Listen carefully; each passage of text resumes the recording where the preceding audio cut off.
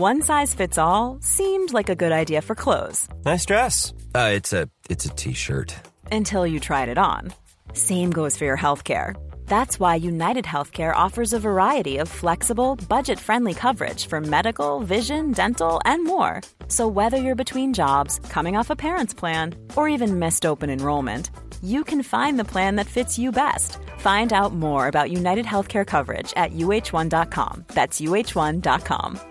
Cool fact, a crocodile can't stick out its tongue. Also, you can get health insurance for a month or just under a year in some states. United Healthcare short-term insurance plans, underwritten by Golden Rule Insurance Company, offer flexible, budget-friendly coverage for you. Learn more at uh1.com.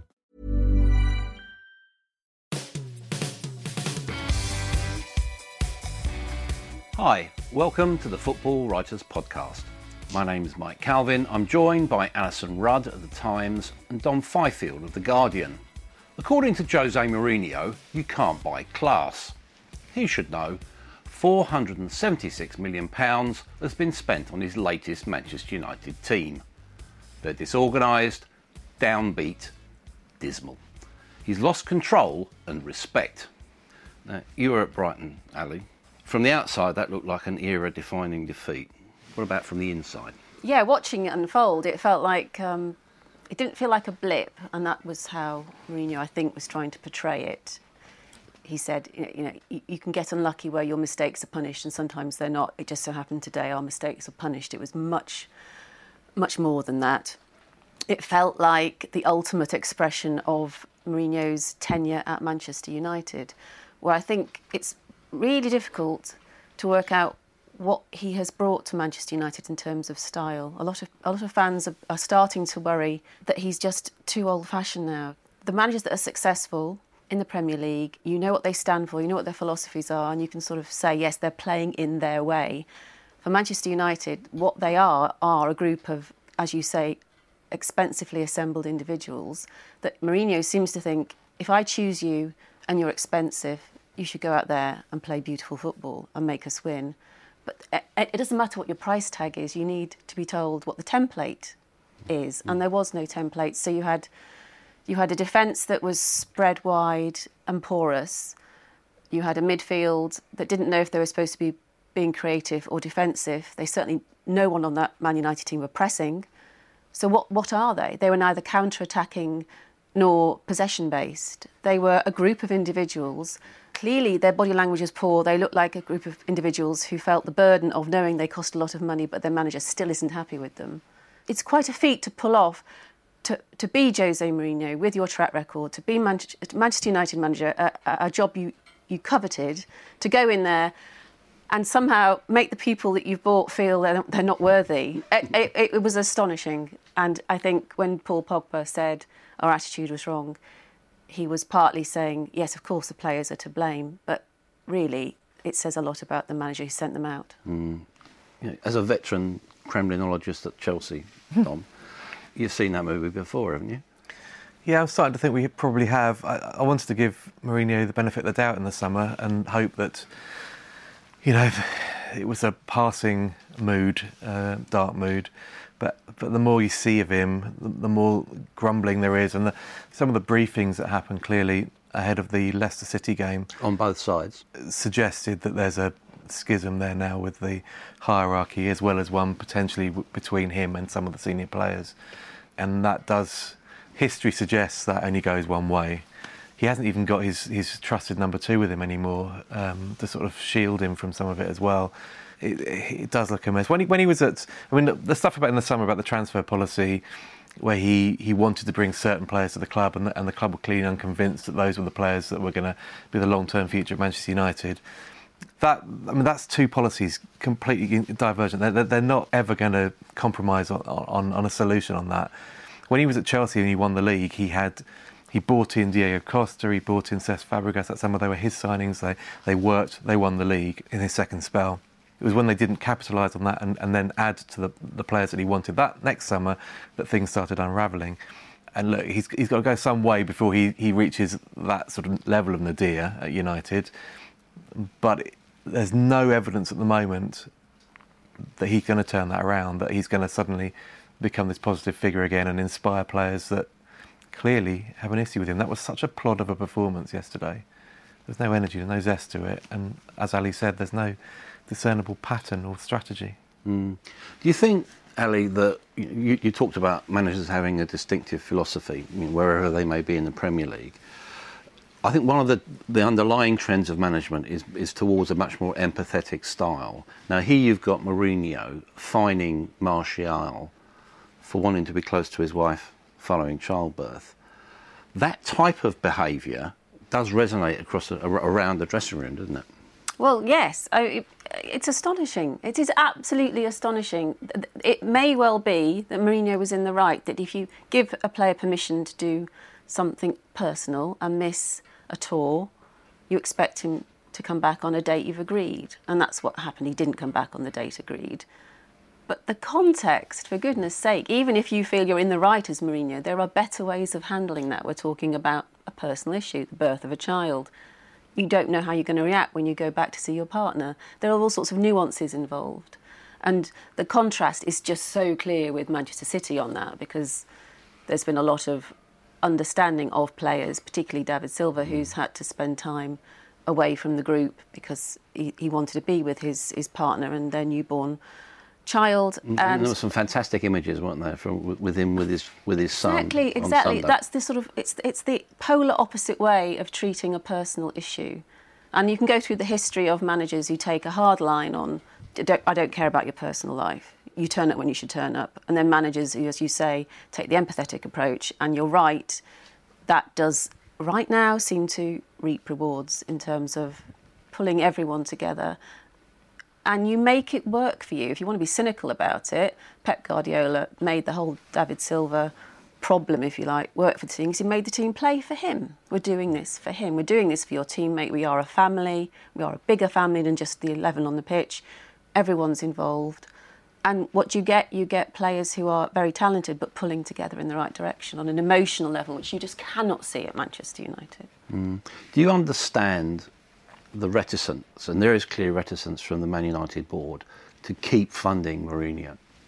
Yeah, in terms of what he wants to bring, because Jose Mourinho recognises that he needs instant success, so he wants to bring pedigree that is at massive cost, but players who will hit the ground running and make a massive initial impact in his team. Now he's reached that stage now where he hasn't got any time to really develop talent and even develop or to go a different way with the style. Really, I don't think. I mean, it's everything is. It has to be instant now. So if they're looking long term, and I don't think I know every club that Jose goes to, there's always that one line somewhere on the line that he will say, "I want to be here for 10 years." Never happens. Never ever happens. His 10 years are finite. They reach a level where maybe he doesn't have the same impact on the players anymore. We all know that. We saw that at Chelsea. In fact, we've seen it at every club that he's managed and coached at. And the board, they have to look long term. But I don't think the board I think they've been culpable as well on other issues. I mean, they shouldn't. The denials on the Pogba and Mourinho rift are ridiculous, because there's clearly an issue there. If you've got the captain coming out saying he'll be fined if he says what he wants to say. So why hasn't Ed Woodward got those guys into a room together and thrashed that out for the benefit of the club? It just seems everything seems so weak and wishy-washy there in terms of the leadership. Were you in the press conference at Chelsea in his dying days there, where he talked about ostriches, and he didn't like players who hid on the pitch, that put their head in the sand rather than being brave? And he said he got quite emotional about it and said he just doesn't like players who hide. And when they do a post-match briefing, he will pick on those players who, in his belief, have hidden, like ostriches, their head in the sand, and call them out on it, because he believes if you call them out on it, the group will then make that player realise what they've done wrong. Now, if every player was an ostrich against Brighton, how on earth does he turn that around? How on earth does he turn that around? He gets a JCB in to actually dig them all out. I don't buy Pogba coming in. I know everybody says, "Oh, he's fronted up. He's come out and spoken to the TV cameras and admitted the attitude is wrong." The fact that he comes out and says it means nothing. The fact that his attitude was wrong going into that game, and he's admitting that, is appalling, absolutely appalling. It's going to be a fun week, isn't it? There's going to be briefing all over the place, but we're definitely going to have more Barcelona mumblings about maybe Pogba going there. And then at the end of that week, we've got Tottenham turning up at Old Trafford. Let's project this one forward. Mauricio Pochettino, is this a dress rehearsal for him to become the next Manchester United manager? Starting to wonder whether Pochettino would actually want to go for that job. I suppose you could look at it that way. United are the bigger club, although Spurs in their new stadium could close the gap potentially. Is it an opportunity? That's not how he'll look at it. He'll look at it as an opportunity to get a very, very rare win at Old Trafford and to maintain momentum in Tottenham Hotspur's start to the season. I think he's got his own issues at the moment, Pochettino. I don't think he was... I suspect that behind the scenes he's probably a bit frustrated with the way that the summer transfer market actually went. He has got a tight-knit group, but he's got players there that also might want to move on. Everybody goes about Alvaro out, but Dembele as well as another one. Played well on Saturday when he came on against Fulham. Pochettino will be pragmatic about it, but to be honest, it'll be interesting to see what happens next at United, because it's very obvious they're not going to challenge at the very, very top of the division. I mean, it appears likely that Liverpool will usurp them in terms of challenging Manchester City. So do they have the draw? They probably have. They have the romance. They have the history. That, you know, it's still a great job to have. But are they going to be challenging in the next 2 or 3 years? And if they are going to challenge in the next 2 or 3 years, does that not involve another huge outlay in the transfer market? And then you have to ask whether the board will be willing to do that. I think if you look at the situation in which Pochettino finds himself, I think it's probably inevitable that he'll be looked at as a bit of an identikit Man United manager. Has got a great belief in youth and pace and adventure, which is part of that tradition that you spoke about, Dom. The other name being mentioned is Zidane. How do you think he might? He's obviously got the global stature to fit into that mould, and it'd be great for their social media penetration and all that sort of stuff. Is he the sort of guy they should be looking at? On one level, yes, in that he's used to dealing with a disparate group of players that have been assembled at great expense and assembled because of who they are, because of the need to attract big names and not have a fear of spending big and somehow making them into a team. But I would be really surprised if that actually happened. He's so unproven outside of Real Madrid. It's a huge risk. And also, at any club or any international team, you always get the yo-yo effect. And because Mourinho, if he fails and is gone by Christmas, it will be because he lacked the empathetic approach. He doesn't have a paternalistic idea. He doesn't have a clear identity of how you play to succeed in the Premier League. So that I would think it would be very unlikely they would go for someone who's quite similar in that sense. Zinedine Zidane would be too similar a character, if you like, so kind of distant, not avuncular. So they're more likely to go for someone like Pochettino simply because he has his reputation for being an arm round the shoulder. I mean, the number of times he has defended young players who've been a bit silly. Dele Alli, doesn't matter what Dele Alli does. Pochettino will say, he's my son, I love him. You just don't get that from a Mourinho. So I think they're more likely to go for someone who will be more organic and caring than a global icon like Zidane. Yeah. Ali spoke about City in the context of being caring about David Silva, 250th appearance on Sunday. There were some familiar virtues in that win over Huddersfield. But Mourinho made that point that's always been there in the background. Money can't buy class. When will we learn to love Manchester City? I think we see the football they play and we admire that and probably love that now. And to be honest, I suspect the way modern football is, that's the best they can hope for in terms of love of the club. Why should rival club fans ever love Manchester City for what they've become? It's possible to admire everything they do on the pitch, and that has been done with huge investment, not least in the manager himself. And it's admirable the way that they play and the way they take teams apart. And from the first 4 minutes yesterday, when they'd already missed, I think, 2 or 3 chances, you knew that was going to be a complete thrashing, and it was a mismatch throughout. But I don't know why football clubs feel they need to be loved by everybody. That's not how they are. They need to be loved by the people that support them. And, you know, I suspect that most Manchester City fans, even the ones that were slightly, you know, estranged by the whole move to the Etihad and the sudden wealth and the sudden elevation, I think probably most of them are enjoying watching what Manchester City are producing at the moment. Well, you know, I'd forgive a team with David Silva in for anything almost. You know. But the test is whether in 20 years' time you ask a kid why they support Man City when they live in Birmingham or Cornwall, and they say, "Oh, I just loved watching Aguero. I just loved watching David Silva or Kevin De Bruyne, and I loved the manager and the way he dressed and the way he acted." And that's when you test the love, whether it's a generation of neutrals who decide to wear the City shirt because they just admired them so much. How good can they be? Because, you know, we saw them, they, you know, frankly walked it last season, didn't they? We don't fully know Liverpool's capabilities yet. It'll take us some time within the season to work that one out. But how good can they be? Are they the sort of team that can win the Champions League and the Premier League in the same season? I wouldn't say it's impossible. They've certainly got depth. It always comes down to how quickly you become tired in a season. Motivation, does it wane? Do you have the depth of squad to cope with adversity, injuries, unforeseen circumstances, and so on? They've got that. They're the 3 big things.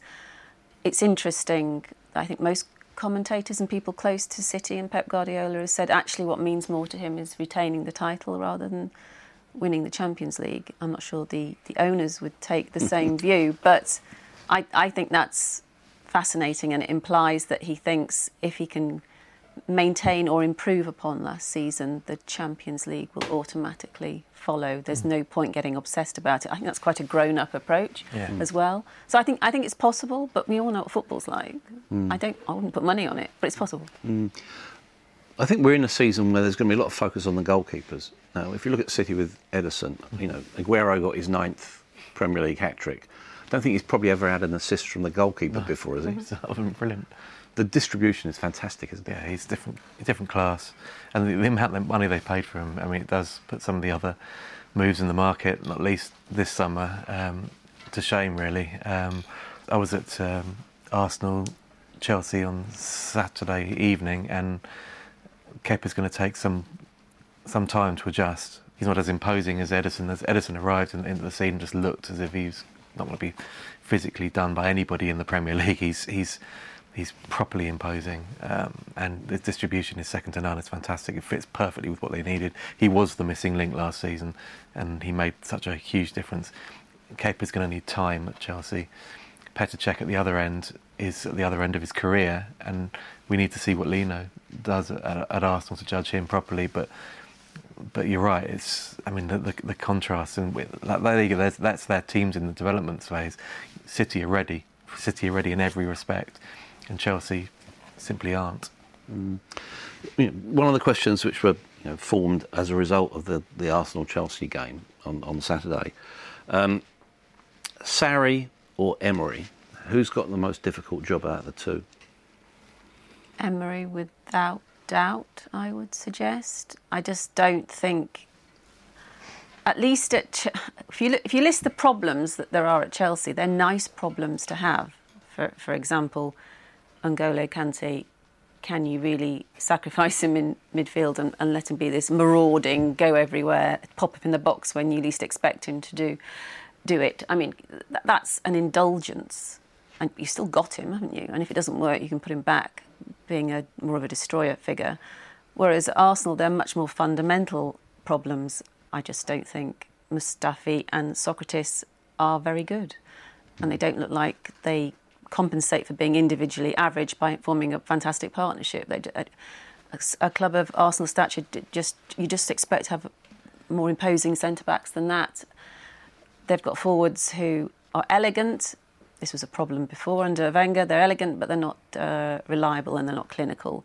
There's a lot of problems in personnel there, and I think a lot of those problems were disguised in the past because it was all about an individual. It was all about Wenger and his inability to be pragmatic and add a bit of steel. Well, fine, that was one problem, and they may well have signed a manager who is more aware of the pragmatic demands of league football, but he's still only got what he's got to work with. And you can go through every individual in the Arsenal team and there are pros and cons, whereas you look at Chelsea, really, I mean, I can't think of a player I'd swap, to be honest. They've got a fantastic set of individuals, and the problems that Seri has are much more nuanced than they are at Arsenal. You've seen both managers up close. Who's impressed you most? Sarri, hands down. I'm talking largely in terms of the way that they've addressed the media, but also on the touchline. I think I like his realism. I like the way he's brought the caveat. This is going to take some time. This is going to take 2 or 3 months, and then we will see a good, positive Chelsea team. So he's given the fans a sort of carrot there. They can work towards that, and they'll see progress. And I think the 2 results have probably flattered him a bit. I mean, Huddersfield were awful, and Arsenal should have been outside, potentially could have been outside by half time on Saturday. About 6-4 at half time. Yeah, it was ludicrous, chaotic first half. Emery, I just worry for Emery because as Ali says, I think that they're further behind in their development. I don't know whether the expectations, once Wenger goes, I think people then start to get a bit giddy and unrealistic as to what the new man can achieve. I don't know whether he spent well. No one knows whether he spent well or they spent well in the summer. He bought a lot of sort of bit part players. Do they improve the collective? Maybe. Torreira's been the most impressive so far, and he's had 2 appearances off the bench. Emery will know why he's not starting him. Presumably it's fitness based. But he looks as if he could do a job. But, the others, I like that, in fairness, Guendouzi has impressed, but he's so raw, it seems almost unfair to have thrown him in this early on in those 2 fixtures to say make an impact. He actually did stand out against City at times, but also made some pretty cataclysmic errors as well. But what do you expect from a 19? Exactly. Who's just been playing in League Two? Absolutely. But I worry about the charisma aspect of it. I wonder whether he's got the charisma to sort of to make the changes necessary at Arsenal to make them successful again. He did wonderfully well at Seville. Sevilla was superb with the Europa League successes, but PSG is the money there warps their achievements. He didn't win the league one year at PSG, which I think is actually quite damning. To allow Monaco to go and claim that title, even with the crop of talented players that Monaco had at that stage, I don't think that necessarily says a lot for Unai Emery. But hopefully he proves me wrong and he goes and imposes himself there. But it's going to take a lot of time. Yeah, are we in a sort of a post-Fergie type of situation at Arsenal where you look at Manchester United, they're still not really recovered any sort of equilibrium after Ferguson left after his 27, 28 years, whatever it was. You've now had a club shaped by Wenger over 22 years. OK, we're only judging Emery on 2 or 3 games.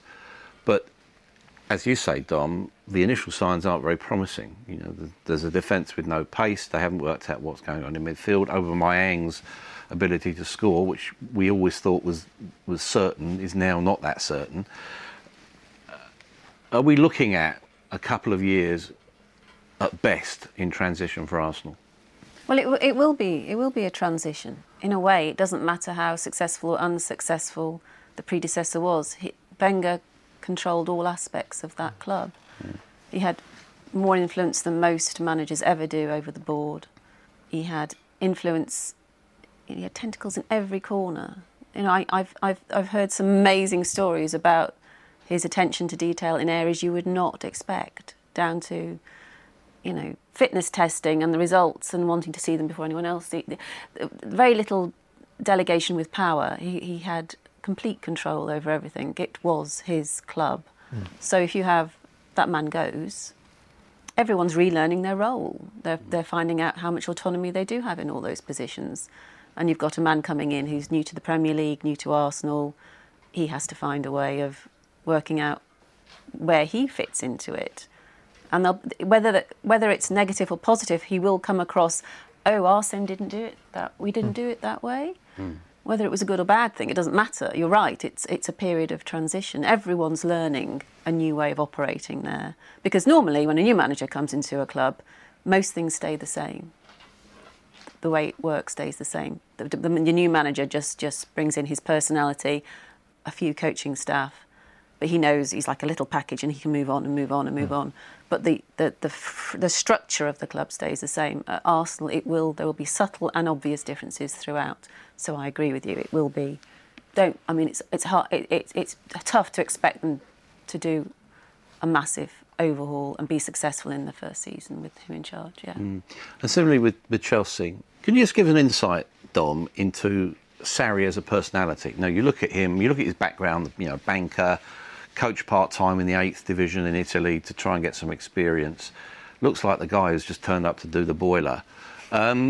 What's he like as an individual and a personality? You're just getting to learn him, I suppose. Yeah, he's talking to some of the guys there that they're suggesting that it's actually a bit more relaxed than it was. I know he came out with all this stuff about football having to be fun, and it sounded like a bit of a nice soundbite, but nothing more. But apparently there is a sort of more relaxed feel from everything from training to around the place. I mean, the stories last week about the ketchup, etc., and the diet, the nutrition. He basically wants to trust his players. He wants to trust in their professionalism. So, whereas the previous manager Conte or head coach Conte was all controlling and almost maybe because he was a player and he didn't trust them to stick to his rules.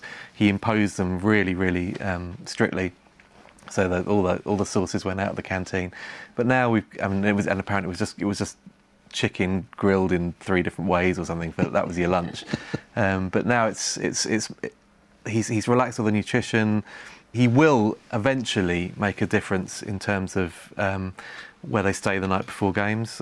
Conte always had them up at the hotel at Chelsea Harbour before home games the night before. Sarri's doing that at the moment because he's still getting to know his players. He wants to be in their company. I hope he's not in a no-smoking room. Oh, God, dear. Well, yeah, that is another aspect. I mean, it was a brilliant quote from him on Saturday, saying that the last 15 minutes of that first half, he'd rather been outside having a cigarette, quite frankly, because it was too much for him. He's clearly not going to stop smoking. I mean, when he walks into the media room at Cobham, which is a media theatre, quite tight, but it's about 15 rows, it goes back, and he's on the stage at the front, and he opens the door and walks in, and you get a wall of cigarette smoke that hits you. So clearly somewhere on the premises he's having a quiet smoke when he can. But fine, that's great. I mean, Ancelotti did the same when he was at Cobham at Stamford Bridge. I like the way I like his demeanour. The big challenge for him is he's never won anything. He's never won anything in his career, and every Chelsea manager is measured on what they win, and that's where they'll be at the end of the season. Is it successful or not? Yeah. We'll find out then. Interesting confrontation. Maybe that's too strong a word. On Saturday when Chelsea are at Newcastle. Now Rafa's got every incentive to beat Chelsea, hasn't he? Yeah. Although if you speak to Rafa privately, if you like, he really didn't feel he had a terrible time at Chelsea, and that he feels the media focused on a small group of fans who just didn't want him there, whereas in fact the vast majority of staff at the club, players at the club and fans were very grateful for the sort of emergency job he did for them, and he felt he got treated with great respect. There were a few fans at that Europa League final that, when the players were out celebrating post-match on the pitch, started chanting Rafa's name and got him to lift the trophy up to them. There were a few, not many, but there were a few. Yeah. So there were. I agree. I think it was a vocal minority that were. Yeah. And I really don't think that'll be top of Rafa's agenda, because he's got an awful lot on his plate at the moment, and his relationship with Chelsea won't matter. Other than it's yet more evidence that this is another miracle in progress, that he has stayed at Newcastle with his CV, and one of the clubs he managed to success briefly is facing his team, and that all those Newcastle fans will be thinking, why is he still here? And isn't that amazing? How is he still here? Isn't that amazing? And will we keep him? And whenever I have discussed predictions, which I hate doing for the season, and it comes to Newcastle, it's a clear case. if Rafa stays, Newcastle will stay up. If Rafa goes, they will go down. It's so clear-cut that he is a very, very good coach, and he has the whole of that city on his side, but there is a disconnect at the top. Talking of disconnects, Arsenal are at home to West Ham. West Ham, you don't get much for 100 million these days, do you? Not yet. But again, there's no reason why they should all hit the ground running and they should click immediately. And I don't want to. You can't take that first game at Anfield as a sort of benchmark of where you're. I was thinking more of a Bournemouth game. Bournemouth game, yeah, it's like that is more worrying, and it's worrying in the context of West Ham's relationship with the London Stadium as well. And he would love to have got a decent start just to give them a bit of positive to cling on to for the weeks ahead. But I think it's too early. I think it's interesting that he feels he has to come out and call out the supporters already after that first match, which, you know, that might be ill-advised, potentially just on a PR front. But I do think we just have to wait and see how West Ham bed in. I made the mistake last season, West Bromwich Albion were joint top of the league, having won their first 2 matches. Hadn't conceded a goal. They looked as if the Pulis effect was going to sweep them, you know, into the upper mid-table at the very least. Didn't win again until March or April, whenever it was. Likewise, the other end of the table, Crystal Palace, is their first 7 games without scoring a goal. You can't draw too many conclusions from the first few weeks of the season, particularly if you've spent £100 million on that many players. They have to bed in, they have to get into some kind of rhythm, they have to adjust to new surroundings. And I'm sure over the course of a season, Pellegrini and West Ham will establish themselves quite comfortably in the division, no problem. But did Pellegrini do his homework? I mean, he seemed quite surprised that the fans were leaving early. Did he not? I think he would have hoped that new regime, new players, they would have stuck with them a bit longer in that first game. And it doesn't look great, does it? No, it doesn't. No. But what it does do, it sort of points up the fact that a stadium can actually have a material effect on the season. You know, we saw that with West Ham last season. We've got the issue about the Spurs' new stadium. There seems to be a lack of transparency from Tottenham. There seems to be a lack of duty of care to the fans. Will there be any spillover effect from what we've seen over the last week or what we've heard about the club not being ready? I don't think so. If they tick over nicely with their delayed arrival and get the results that are required, if once it's open there are no snagging issues, if you're trying to compare the London Stadium experience with the new Spurs Stadium, a lot of what went wrong with London Stadium was exactly as you say, that there was no transparency and fans felt the things that they'd been promised didn't happen, and they were sat where they didn't want to be sat, and they were paying what they didn't want to pay, and promises were broken about the retractable seating and so on. If the fans eventually turn up at the new stadium and they feel they're getting value for money, they're sat where they expected to be sat, they can see the pitch. And it's a football stadium. And it is a football stadium. They've got the acoustics are good. It feels just like White Hart Lane, but shinier and nicer. And they get that whole thing, and they can feel, this is better than the Emirates Stadium, which has been the whole point, hasn't it? Let's just add a few more seats so that we're bigger than the Emirates Stadium. If all this delay, and it isn't great PR, but if the delay means that when they finally sit in their seats, everything is perfect and no one's disappointed with the product, then I don't think there'll be a spillover. But if you start getting supporters groups clubbing together and saying, oh, these promises were broken and we're all sat in the wrong place and there's a big pillar in front of me and the food's too expensive and we've lost our first 3 games at home and what's wrong, then you will get a spillover. It's mostly results driven, but there has to be, I think the fans would allow for the delay if when they get there it's more or less perfect. Now you said, Dom, quite rightly, it's very early stages. Has there any particular players impressed you so far? You know, I've been very taken by James Maddison at Leicester, for instance. Any players that you... Maddison's a good shout. You thought it was impressive at Old Trafford on the first Friday of the season. Brooks at Bournemouth looks decent. Good investment for the future. You come from Sheffield United, is that? Yes, Sheffield United. Yeah, that's a good one. And I think, I liked Jean-Michel Seri, his debut against Palace, I thought he looked impressive. I think he's someone that will grow into the Premier League and do well. It was quite a substantial investment for Fulham to bring him in, and it was quite surprising that they managed to get him because a lot of other elite clubs were looking at him. I would have plumped for Surrey. I've seen a lot of Fulham, and he was called the Ivorian Xavi when he landed, and that isn't a ridiculous name for him. He's such a neat passer. He sees the game beautifully, and he's one of those. He just knits everything together. Long pass, short pass, clever pass, makes the run, and he's quite vocal. And you can see if they're going to do well this season, Fulham, it will be because of him, I think. That said, though, 2 weeks into the season, I don't think it's a great surprise that the teams that have impressed so far have been ones that are pretty much the same as last season. They've kept continuity from last season. Well, even Brighton, with all their signings, pretty much stay with last Brighton, season's team. Palace at Fulham on the opening day, Liverpool against West Ham, really. And they integrated Kaito quite well, and Alisson, the goalkeeper. But the core of it, the units were pretty similar to what we're used to. Bournemouth as well. Bournemouth didn't throw in their new guys. Lerma's not started yet, has he? So they've, at this stage of the season, it's actually quite useful to keep what you know, and then try and drop in the new players. Oh, absolutely, steadily. but in defence for Fulham, you can't do it with Fulham. They had so many low knees, the two players that they would have played. They had the player of the season out, Tim Ream, and they had Adoy suspended for 2 games, and they would have both played at the heart of defence. So I agree. They looked a completely different team and trying to work out who's who, but their defence was completely different. They had so many low knees choice. from last season as well, didn't they? I mean, they had to build from such a low block in the summer to spend their £100 million. Although it's an eye-catching amount, that's what they had to do to be competitive, and I think they will be competitive. Yeah. What about Everton? Richarlison, 3 goals in 2 games. Everyone's eyebrows went north as soon as they heard the fee.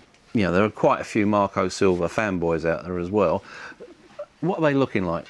They're looking good because Rooney's gone, and at last Gylfi Sigurdsson can be the puppeteer. He can make everything happen. And I'm so glad that all the analysis of their first 2 games has been about, well, he's not scored or even assisted. I don't think he's made that team tick because he's the proper number 10. He's in charge of everything. And when you've got pace in your team and someone who can spy a pass as cleverly as Sigurdsson, you've got a winning formula there.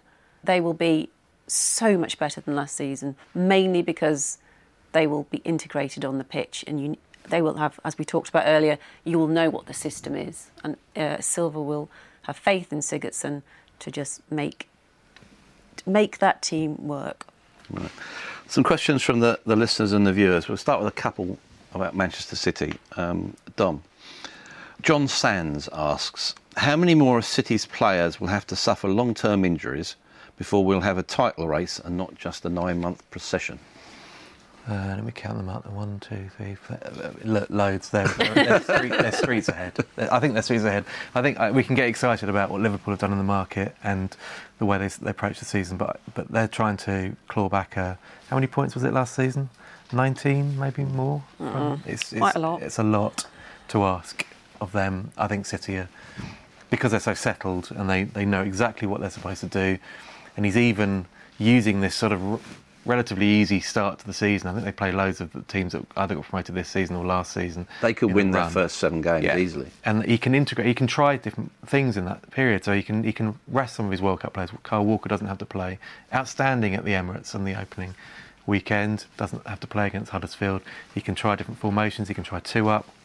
So many options. Leroy Sané hasn't even started yet. I mean, terrifying what they got. And the fact that they scored so many goals against Huddersfield now means we've got a possibility of the repeat of what happened last season, is that when teams face Man City, they don't even try. They just want to keep the scoreline down. No one wants to be thrashed. We saw what Aguero did to Huddersfield. That question, Sandy Rush asks, with Aguero looking sharper than ever, should he now be considered favourite for the Golden Boot? The only reason I'd say no is precisely because of what Don was talking about, is he will get rested. He won't play every game. He won't, because he doesn't have to. And he's so demanding, Pep Guardiola. I just, that after the Huddersfield game, that's the first time I've heard Guardiola give wholesome praise of Aguero without a little, he could be better. I mean, he spent 2 seasons sort of nitpicking his approach and his training and saying he wanted more. And I was sat there thinking, but he's brilliant. How can you... Well, he's amazing. Why are you saying he could be better? And it doesn't... So what I'm saying is it doesn't matter how amazing Aguero is, he will be rested and his manager will, unless he gets a hat-trick and sets up goals and plays like that every week, and he won't be playing Huddersfield every week, he will be rested, and that will probably stop him winning the Golden Boot. Chelsea question from Stefan Adams. How do you solve a problem like David Luiz and Marcos Alonso on the left side of Chelsea's back four? I guess you hope that Andreas Christensen impresses enough in training to earn a place in a back four as opposed to a back three, and steps in eventually for David Luiz, who I agree is, I suspect is a weak link still in that back line. Alonso's interesting because Alonso is such a rampaging force of nature when he goes forward.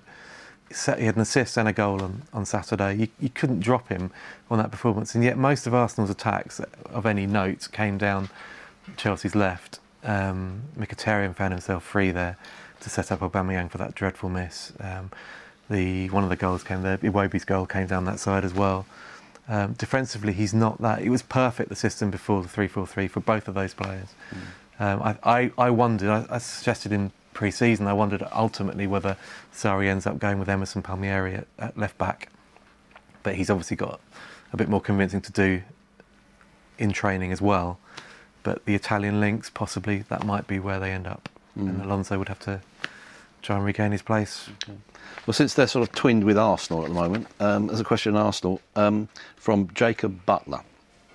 How would you solve the Arsenal midfield selection crisis? Blood the newbies or teach the not actually that old dogs new tricks? I mean, that is sort of why Emery's got the job, because Wenger was seen not to be able to solve that crisis. Every club that's going to... Any club, actually, they need solidity, fight, grit in the centre. And... So Wenger never did it, didn't seem to think it was very important. So Emery's come in and he's supposed to be able to... The way to answer that is, first of all, he has to acknowledge it doesn't exist now, the necessary. He has different players with different attributes, but no one individual that has them all. And I know you can't find a Kanté around every corner, N'Golo Kanté around every corner. So maybe because he doesn't have one outstanding individual that you can bank on. I agree. I think you mentioned Granit Xhaka earlier. They've all got something good and something negative about them. So maybe it's about, if he doesn't have that single individual, and it's a failure not to have bought one, he needs to find a system and some sort of pattern of play, some sort of partnership. Find a way. Just find who he's got, whether that's a newbie or an oldie, working together. Find a system where they work well together. Come up with a formula that works, because he hasn't got one individual that can solve the problem there yet, and he should have by now. Final question from Paul Fry. Wolves hit the Leicester woodwork 3 times, had an effort cleared off the line, but lost. Is that the difference in the Premier League? You get punished for not taking chances. Yeah, that's a bit of a cliche, but that is the case. As Fulham learnt against Palace in the opening weekend. Sorry to keep bringing that up. That's what happened. I mean, one team was more ruthless than the other. The only concern I've got about Wolves is that people think they're better than they probably are. Again, it's a work in progress. They're more than capable of staying up, absolutely. And I suspect that if they're lower mid-table or worse come January, they go out and spend a load of money in January and make sure that they thrust themselves up into mid-table or beyond. But we have to remember where they are in their state of evolution. The first few games up, it's going to be a bit of a culture shock for a lot of those players. But they've got Ruben Neves is still it's going to be one of the best players in the Premier League. He was the best player. Or he's been linked with Manchester City, isn't he? Well, yeah, he's got everything, and he's so young as well. For someone, it's 21. That's ridiculous. So they potentially will be fine, and they will do well. But we just need to be a bit steady with what we expect of them in the first few weeks. Yeah. Now, I'd like to end, very briefly on just a quick look at the women's game. We saw on BT Sport Manchester United beating Liverpool in their inaugural game. I think that's significant for the women's game in general.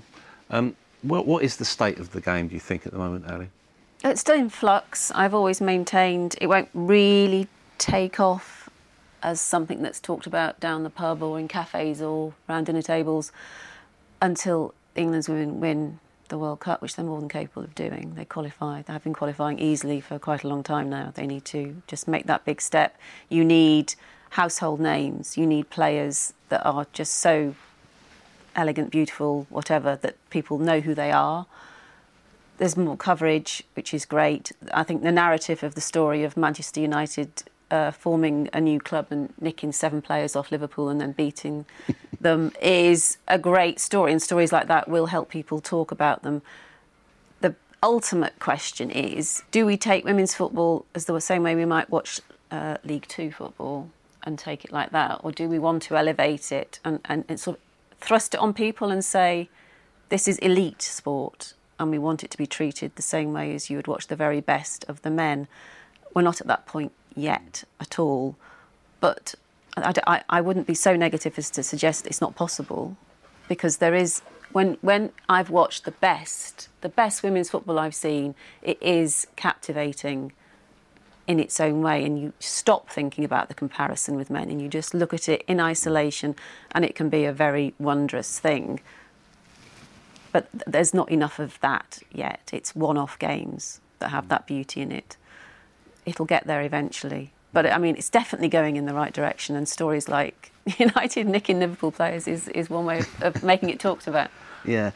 And you've got terrific... I've seen Emma Hayes coach, and funny enough, you go to the training ground and you've got David Luiz and Eden Hazard watching her, which tells you something, I should think. But we've still got that nagging question, why is someone as distant from the women's game as Phil Neville, the England manager? Yeah, well, I presume it was profile that was the reason. He did have his coaching badges, I guess, so he was a potential candidate. But yeah, it was a bit. I can imagine it being a bit dispiriting. But let's see how he does. I mean, he is a name. He might help raise the profile even more. If he can achieve success as well, then, as Ali says, then that will generate more positivity and popularity for the women's game in general.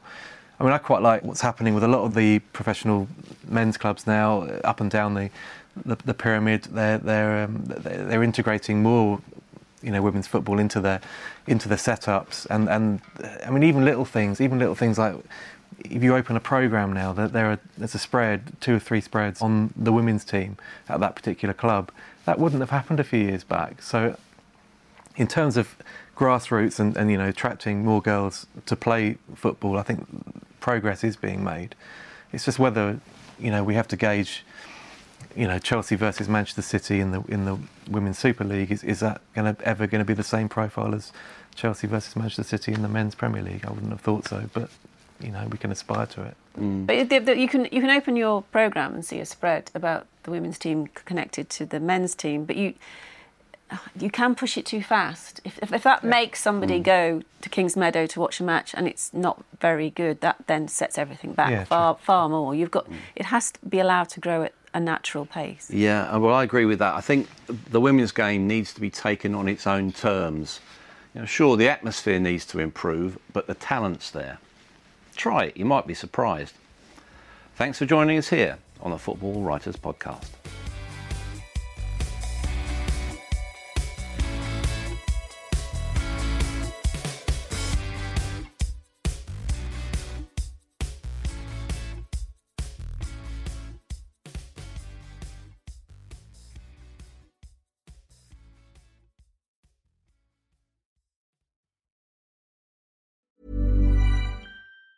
Hi, I'm Daniel, founder of Pretty Litter. Did you know cats tend to hide symptoms of sickness and pain? I learned this the hard way after losing my cat, Gingy. So I created Pretty Litter, a health monitoring litter that helps detect early signs of illness by changing colors, saving you money and potentially your cat's life. Pretty Litter is veterinarian developed, and it's the easiest way to keep tabs on your fur baby's health right at home. Go to prettylitter.com and use code ACAST for 20% off your first order and a free cat toy. Terms and conditions apply. See site for details. Planning for your next trip? Elevate your travel style with Quince. Quince has all the jet-setting essentials you'll want for your next getaway, like European linen, premium luggage options, buttery soft Italian leather bags, and so much more. And is all priced at 50 to 80% less than similar brands. Plus, Quince only works with factories that use safe and ethical manufacturing practices. Pack your bags with high-quality essentials you'll be wearing for vacations to come with Quince. Go to quince.com/pack for free shipping and 365-day returns.